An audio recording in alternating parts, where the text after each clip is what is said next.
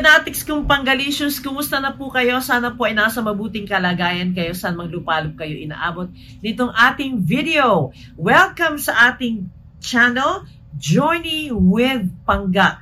Come and take this journey with me, your host, Pangga Ruth Abaw, as we explore, enlighten, and enjoy this journey we call life. At ngayong araw na ito, ang tatalakayin po natin, we will journey into the world of long-distance relationships, yung mga nag-LDR, lalong-lalo na po yung mga OFWs natin na magkakalayo. Yan ang tatalakayin natin ngayon, kung paano, ano ang mga tips na pwede natin gawin para po mapanatiling malusog at maganda ang inyong relasyon kahit kayo po ay nasa long-distance relationship o magkalayo kayo. Okay, so umpisa na natin. Iwasan ang masyadong matagal na komunikasyon. Ayan. Huwag ho daw kayo maging overly sticky at maging possessive. Hindi nyo kinakailangan na mag-usap ng 12 hours a day to keep the relationship going. Maraming mga couples, iniisip nila, babawiin nila yung kanilang distansya sa pamamagitan ng pag-uusap ng matagal. Mali daw po yun. Remember, less is more. It is not about spamming, okay? Papagurin nyo lang ang inyong mga sarili. It is really about teasing at the right moments and tugging at the right spots. Mapapagod daw po kayo dun sa tinatawag na quote-unquote loving kapag ganito ang ginawa ninyo. Pero alam ninyo, full disclosure lamang po, ako po ay pumasok din sa isang long-distance relationship. Nagkaroon po ako ng isang boyfriend na taga Los Angeles, California. So, ang problema, hindi naman ang problema, ang sitwasyon namin noon, dahil siguro ako ay ang klase ng babae na kapag kung ano ang gusto ng partner, todo bigay. So, nagkataon na yung partner ko po noon, yung boyfriend ko noon, ay isang negosyante. So, marami siyang oras na libre. So, ang ginagawa po namin, kapag ako po ay nagpuprograma sa umaga, so pagising ko sa umaga, andyan yung good morning, magte-text, magme-message muna. Hindi pa nun uso yung mga text messages. Telepono pa lamang po ang uso noon. So, sa umaga, mag-i-email bago ko alis kasi wala pang mga ano noon, yung mga internet connection na mobile data, wala pa po noon. So, ang ginagawa namin sa umaga, bago ako umalis, magsisend ako ng email sa kanya ng good morning, how are you, etc., etc. Pagkatapos, pag ako po ay pumasok na sa opisina, pag ako ay pumasok na at nag-radio program na ako, nag-uusap na kami, magtatawagan na kami sa telepono. Hanggang sa pag nag-lunch time, magkasabay kami, or not magkasabay kasi magkaibang time zone, nagla-lunch ako, kausap ko siya. Hanggang sa hintayin ko yung programa ko sa hapon, magkausap kami. Pagkatapos ng programa ko sa hapon, magkausap na naman kami hanggang sa pag-uwi ko. Tapos magbi-break lamang kami sa pag-uusap kapag ako ay kakain na ng dinner. Pagkatapos bago ako matulog, mag-uusap na naman kami. Yun ay naging posible dahil siya nga po ay isang negosyante at marami siyang oras sa kanyang sa kanyang sarili. So, pero ako po noon, hindi ko alam kung ano yung pinag-uusapan namin at bakit nakakatagal ako ng ganung katagal na pag-uusap. Hindi ko alam kung ano yung mga topics na sa bagay in hindsight, kapag tinitingnan ko po at iniisip ko yung mga nakaraan na tinatalakay namin, siguro dahil matagal kami hindi pa magkakilala. So, in the span of 2 years, yung history niya, history ko, yun ang tinatalakay namin. Pero, sa ngayon, pag iniisip ko ngayon, hindi ko maintindihan, hindi ko malaman kung paano ko nagawa yun na makipag-usap sa kanya for such a long period of time. Ayan. So, pero, naghiwalay din kami, pero hindi yun ang dahilan kung bakit naghiwalay kami dahil sa nagsawa ako sa pakikipag-usap sa kanya. So, tandaan po ninyo, less is more. It's not about spamming dahil papagurin nyo lang ang inyong sarili. So, paano ang tamang balanse sa pag-uusap kapag kayo po ay nasa long distance relationship.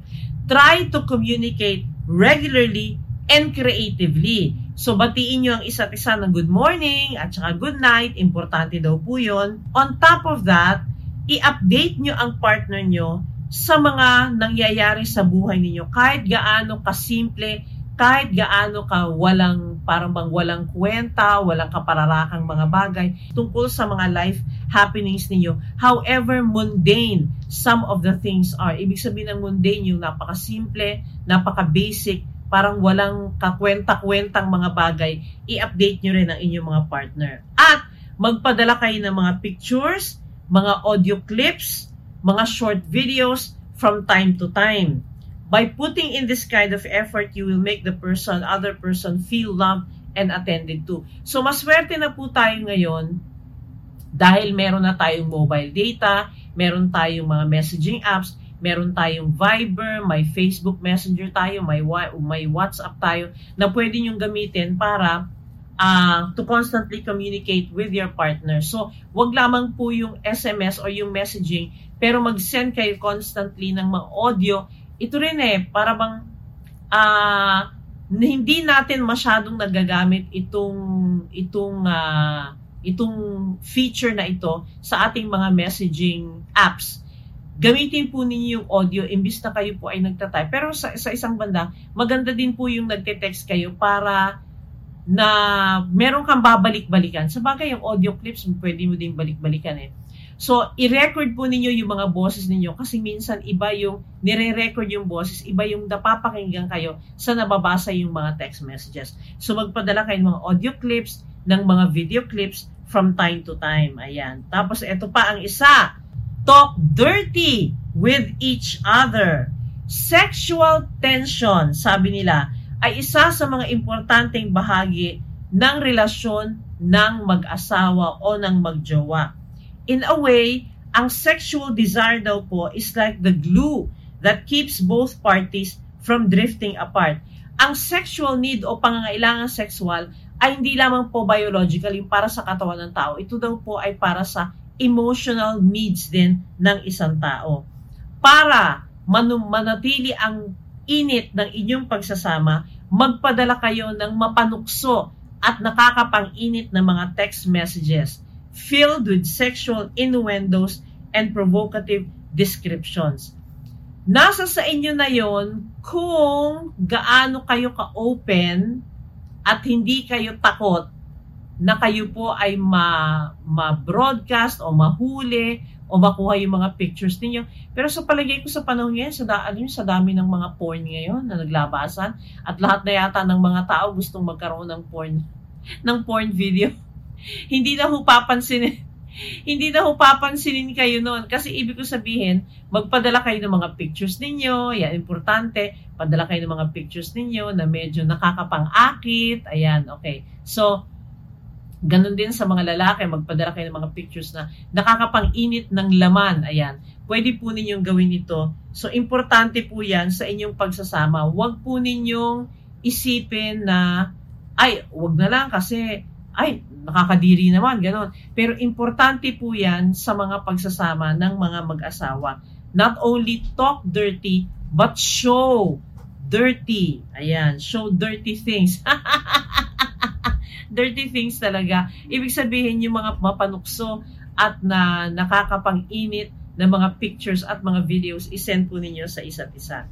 Ito pa, iwasan yung mga dangerous o mapanganib na sitwasyon. Anong ibig sabihin nito? Kung halimbawa kayo po ay nasa isang pagtitipon, sa isang party, halimbawa sa opisina o sa gym o sa barkada ninyo, pero alam ninyo sa loob ninyo na merong isang lalaki doon o isang babae na pwede nyong kalandian. Okay? Huwag na po kayong tumuloy. Okay? Huwag nyo nang iharap ang inyong sarili sa sitwasyon kung saan pwede po kayong matukso. Okay? Sabihin nyo huwag nyo nang gawin ito at sabihin nyo sa partner nyo na merong ganyang party pero hindi na ako tutuloy. Hindi nyo kinakailangan, huwag nyo palampasin itong mga bagay na ito kasi ang partner po ninyo ay magwo-worry lamang at magsususpetsa. And of course, very upset, magiging upset ang mga partner ninyo because they will feel powerless or lack control over the situation. Maaring mabiktima kayo sa mga traps na tinatawag kung halimbawa kayo po ay lalabas at makikipag-inuman nung mga, alam niyo naman ito di ba? Kung may isang lalaki, may isang babae na para bang nakikipagtitigang kayo minsan o parang alam ninyo, nakikipag-flirt kayo, alam ninyo na may gusto sa inyo, kapag kayo po ay niyaya sa isang pagtitipon, sa isang okasyon na kasama sila, iwasan nyo na po, wag na po kayong pumunta. Ayan, okay. Listen to your heart, but don't just rely on it. Make sure you also listen to your mind. Kasi, tingnan niyo ang sitwasyon, kung halimbawa kayo po ay ang partner pala po ninyo ay nasa ganyang sitwasyon na a-attend ng party. Magugustuhan din po ba ninyo na kayo ay nag-aalala? So, yun po ang importante na wag na lamang po kayong umattend. Sa isang banda, kung talagang hindi maiiwasan na kayo ay umattend sa mga parties na ito, kailangan alam po ng partner ninyo na kayo ay pupunta sa ganyang klase ng pagtitipon. Okay, next. Gumawa kayo ng mga bagay na magkasama kayo. Do things together. Kung marunong po kayong maglaro ng online game, maglaro kayo ng online game together, manood kayo ng mga videos na magkasabay. Yan, uso na po ngayon yung mga Netflix, Disney Plus, HBO Go, ganyan. So, manood po kayo, or Prime, Amazon Prime, manood po kayo ng sabay ng mga pelikulang ito. Or, share a song on Spotify. Ayan, okay. Mag-video call po kayo and go for a walk together. Ayan. So, naglalakad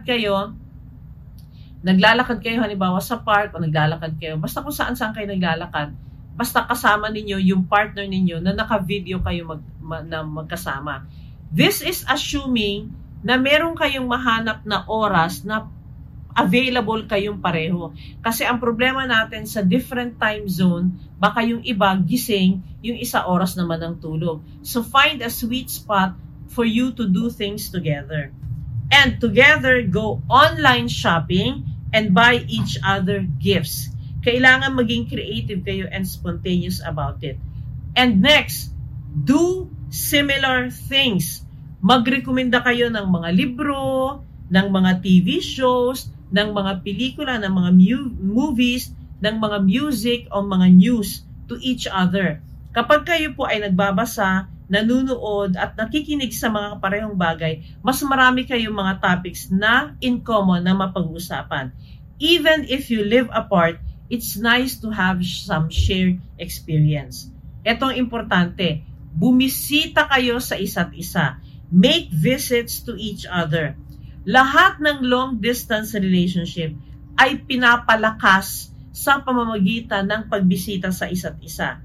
Pagkatapos ng lahat ng pananabik, ng paghihintay, ng abstinence, ayan, yung hindi po kayo nagsushow ng physical connection kagaya ng kissing and all that, holding each other's hands.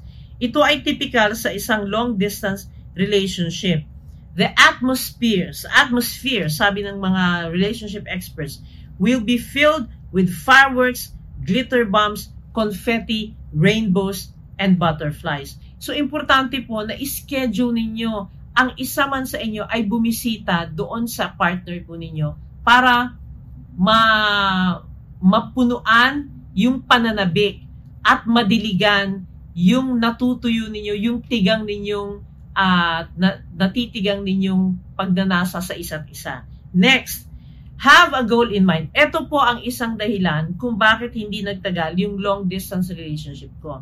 Kailangan meron kayong goal kung kailan kayong magiging magkasama forever. Kayo ba ay magiging magkahiwalay ng mahabang panahon?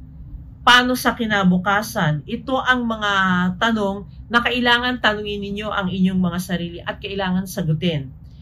A couple, sabi po ng mga relationship experts, cannot stay in long-distance relationship forever. Hindi kayang magtagal ng relasyon ang mag-asawa ng matagal. Eventually, we all need to settle down. So, kailangan magplano po kayo. Mag-set up kayo ng timeline. Ilang taon lang ba tayo magkahiwalay? Sa mga OFWs, ang nakikita kong isang motivasyon dito, ay yung pamilya, yung magpapaaral ng mga anak, kailangan pag natapos na ang mga anak natin, gano'n. So, pero kailangan meron tayong isang timeline o isang goal o isang date o isang taon kung kailan sasabihin natin, pagkatapos ng ganitong taon, kailangan magkasama na tayo, uuwi ka na. Halimbawa, pag natapos na sa pag-aaral ang ating mga anak, kailangan uuwi ka na dito sa atin para magkasama na tayo ng tuluyan. Hindi pwedeng open-ended, okay? Yan ang isa sa dahilan kung bakit nakipaghiwalay ako dun sa aking long distance relationship. Meron sana kaming plano, meron akong plano na tumira sana doon sa Estados Unidos. Kaya lang, nung nasira ang ekonomiya ng Estados Unidos dahil nagkaroon ng real estate problem at recession ng Estados Unidos, hindi ko na naisip na pumunta ako doon dahil wala akong gagawin doon at wala akong magiging trabaho. Dadalhin ko pa yung mga anak ko anong ipapakain ko sa kanila doon. Kaya nagdesisyon ako na hindi ko iiwan yung trabaho ko dito sa Pilipinas na pagkaganda-ganda. Nung nakita ko na wala ng paraan at walang dahilan para ako ay magpunta sa Estados Unidos at magkasama kami, ayaw din naman niyang pumunta dito sa Pilipinas para dito siya magnegosyo. I ended the relationship because I thought that there was no reason for us to be together anyway. So, naging futile, okay? Naging futile na po yung aming pagsasama, yung aming relasyon. Kaya, I decided to end the relationship. So, para sa inyo, kailangan po sa mga long distance relationships, may end goal tayo kung kailan kayo muling magsasama. Hindi pwedeng tuloy-tuloy, okay, tuloy-tuloy na kayo po ay hindi na magkikita. Enjoy your alone time and your time with your friends and family. I-enjoy ninyo din yung mga sarili nyo kahit po malayo kayo sa inyong jowa o sa inyong mister, sa inyong misis. Tandaan po ninyo, kayo ay mag-isa, pero hindi nangangahulugan na kayo ay dapat maging malungkot. Okay? Hindi umiikot ang ating buhay sa ating mga partners. Andyan ka pa rin naman, andyan ang mga kaibigan mo, andyan ang pamilya mo. Take this time apart to do more with your friends and family. Kung mahilig ka mag-gym, pumunta ka sa gym ng mas madalas, kumuha ka ng bagong hobby, manood ka ng mga pelikula, maraming mga bagay na pwede mong gawin na hindi nag-i-involve ng partner mo. So again, enjoy your alone time and your time with your friends and family. Next, stay honest with each other. Pag-usapan po ninyo at talakayin nyo ang inyong mga pakiramdam, yung inyong mga nararamdaman ng mga takot, mga insecurity, mga pagseselos. Kapag ito daw po ay sinubukan yung itago sa inyong mga partner, yung sikretong ito will sooner or later swallow you up from inside out. So don't try to deal with things all by yourself. Kailangan maging open and honest kayo sa isa't isa. Hayaan ninyo ang inyong mga partner na suportahan kayo sa inyong mga pangangailangan. It's better to look at the problem during its initial stage. Kung bago pa lang na nagsisimula yung selos, yung insecurity, yung takot sa inyong pagsasama, sa simula pa lang, atakihin nyo na ito. Okay? Gawan nyo na ng paraan at resolbahin ang problema at huwag nyo hintayin na ito ay lumala pa or lumaki pa. Okay, next. Ito importante, syempre. Para kayo ay makapag-usap kung kailan kayo mag-schedule, kailangan alam ninyo ang schedule ng isa't isa. Para hindi kayo nang iistorbo sa kung meron kayong trabaho, may mga meetings, may mga family gatherings, kailangan alam ninyo ang schedule ng isa't isa. Next, keep track of each other's social media activities. So, merong Facebook, may Instagram, may TikTok, may Twitter. So magpadala kayo ng mga tweets. Mag-post kayo ng mga pictures ninyo sa Facebook ng isa't isa. Para bang ito, para bang walang pinag-iba sa isang aso na umiihi sa paligid. Minamarkahan niya yung teritoryo niya. So parang sinasabi niyo din doon sa friends ng inyong partner na siya ay nasa isang committed relationship. So mag-post kayo ng kung ano-ano in each other's wall. Post stuff on each other's wall. Let them know you care. Be cool with stalking each other. Next, magbigay kayo ng isang personal na bagay para tanganan ng inyong mga partners. Ang mga alaala ay meron daw pong kapangyarihan. Kahit anuman po, isang singsing, isang kwintas, isang keychain, koleksyon ng mga songs or ng mga videos or perfume, napaka makapangyarihan yung perfume. Kapag naamoy mo, naaalala mo siya. Okay? Everyday items and things have meaning to us whether we realize it or not. So, importante po na magpadala kayo ng personal na bagay na kung saan maaalala kayo ng inyong mga partner. Ayan. Snail mail your gift. Ito pa. Usong-uso na ngayon yung magpa-deliver ng mga pagkain, magpa-deliver ng mga bulaklak, magpa-deliver ng mga regalo. So, ito po ay pwede ninyong gawin. Hindi lang pwedeng gawin, dapat ninyong gawin. Lalo na sa mga kalalakihan. Kung ang kayo po ay may anniversary, birthday ng asawa ninyo, ng mga misis ninyo, ng mga girlfriends ninyo, magpadala kayo, mag-order kayo online and then isend sa kanya.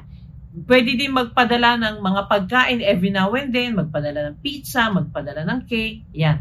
Yan po ang gawin niyo para alam niyo sa kanila na you are thinking of them during these special times. Ayan. Stay positive.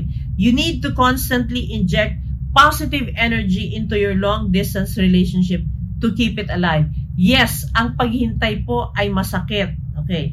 And sometimes, pwede kayong makaramdam ng pangungulila. Pero kailangang i-remind ninyo ang inyong sarili na ang fruits at the end will be sweet as heaven. Ayan. So, yan. So, sana po ay meron kaming naitulong sa inyo mga tips natin, lalong-lalo na dun sa nagsisimula pa lang na magkahiwalay dahil lumipat ng ibang bansa para doon manirahan at doon magtrabaho para for greener pastures, wika nga. Sana nakatulong kami sa inyo. Kayo po ba? Are you in a long-distance relationship right now? What are you doing para mapanatiling mainit at maalab ang inyong relasyon sa isa't isa? Please comment down below. And if you have any topics that you want us to discuss dito sa ating Journey with Life channel, you can do so sa pamamagitan ng pagko-comment sa baba, okay? And of course, pagme-message din sa aking pangga, Ruth Abaw Facebook page. Please like that page, tapos pwede na po kayo mag-iwan ng inyong mga messages. Okay? So please don't forget to like, follow, subscribe, and share so that you'll be updated sa mga future videos natin. Maraming salamat po for tuning in. Bye!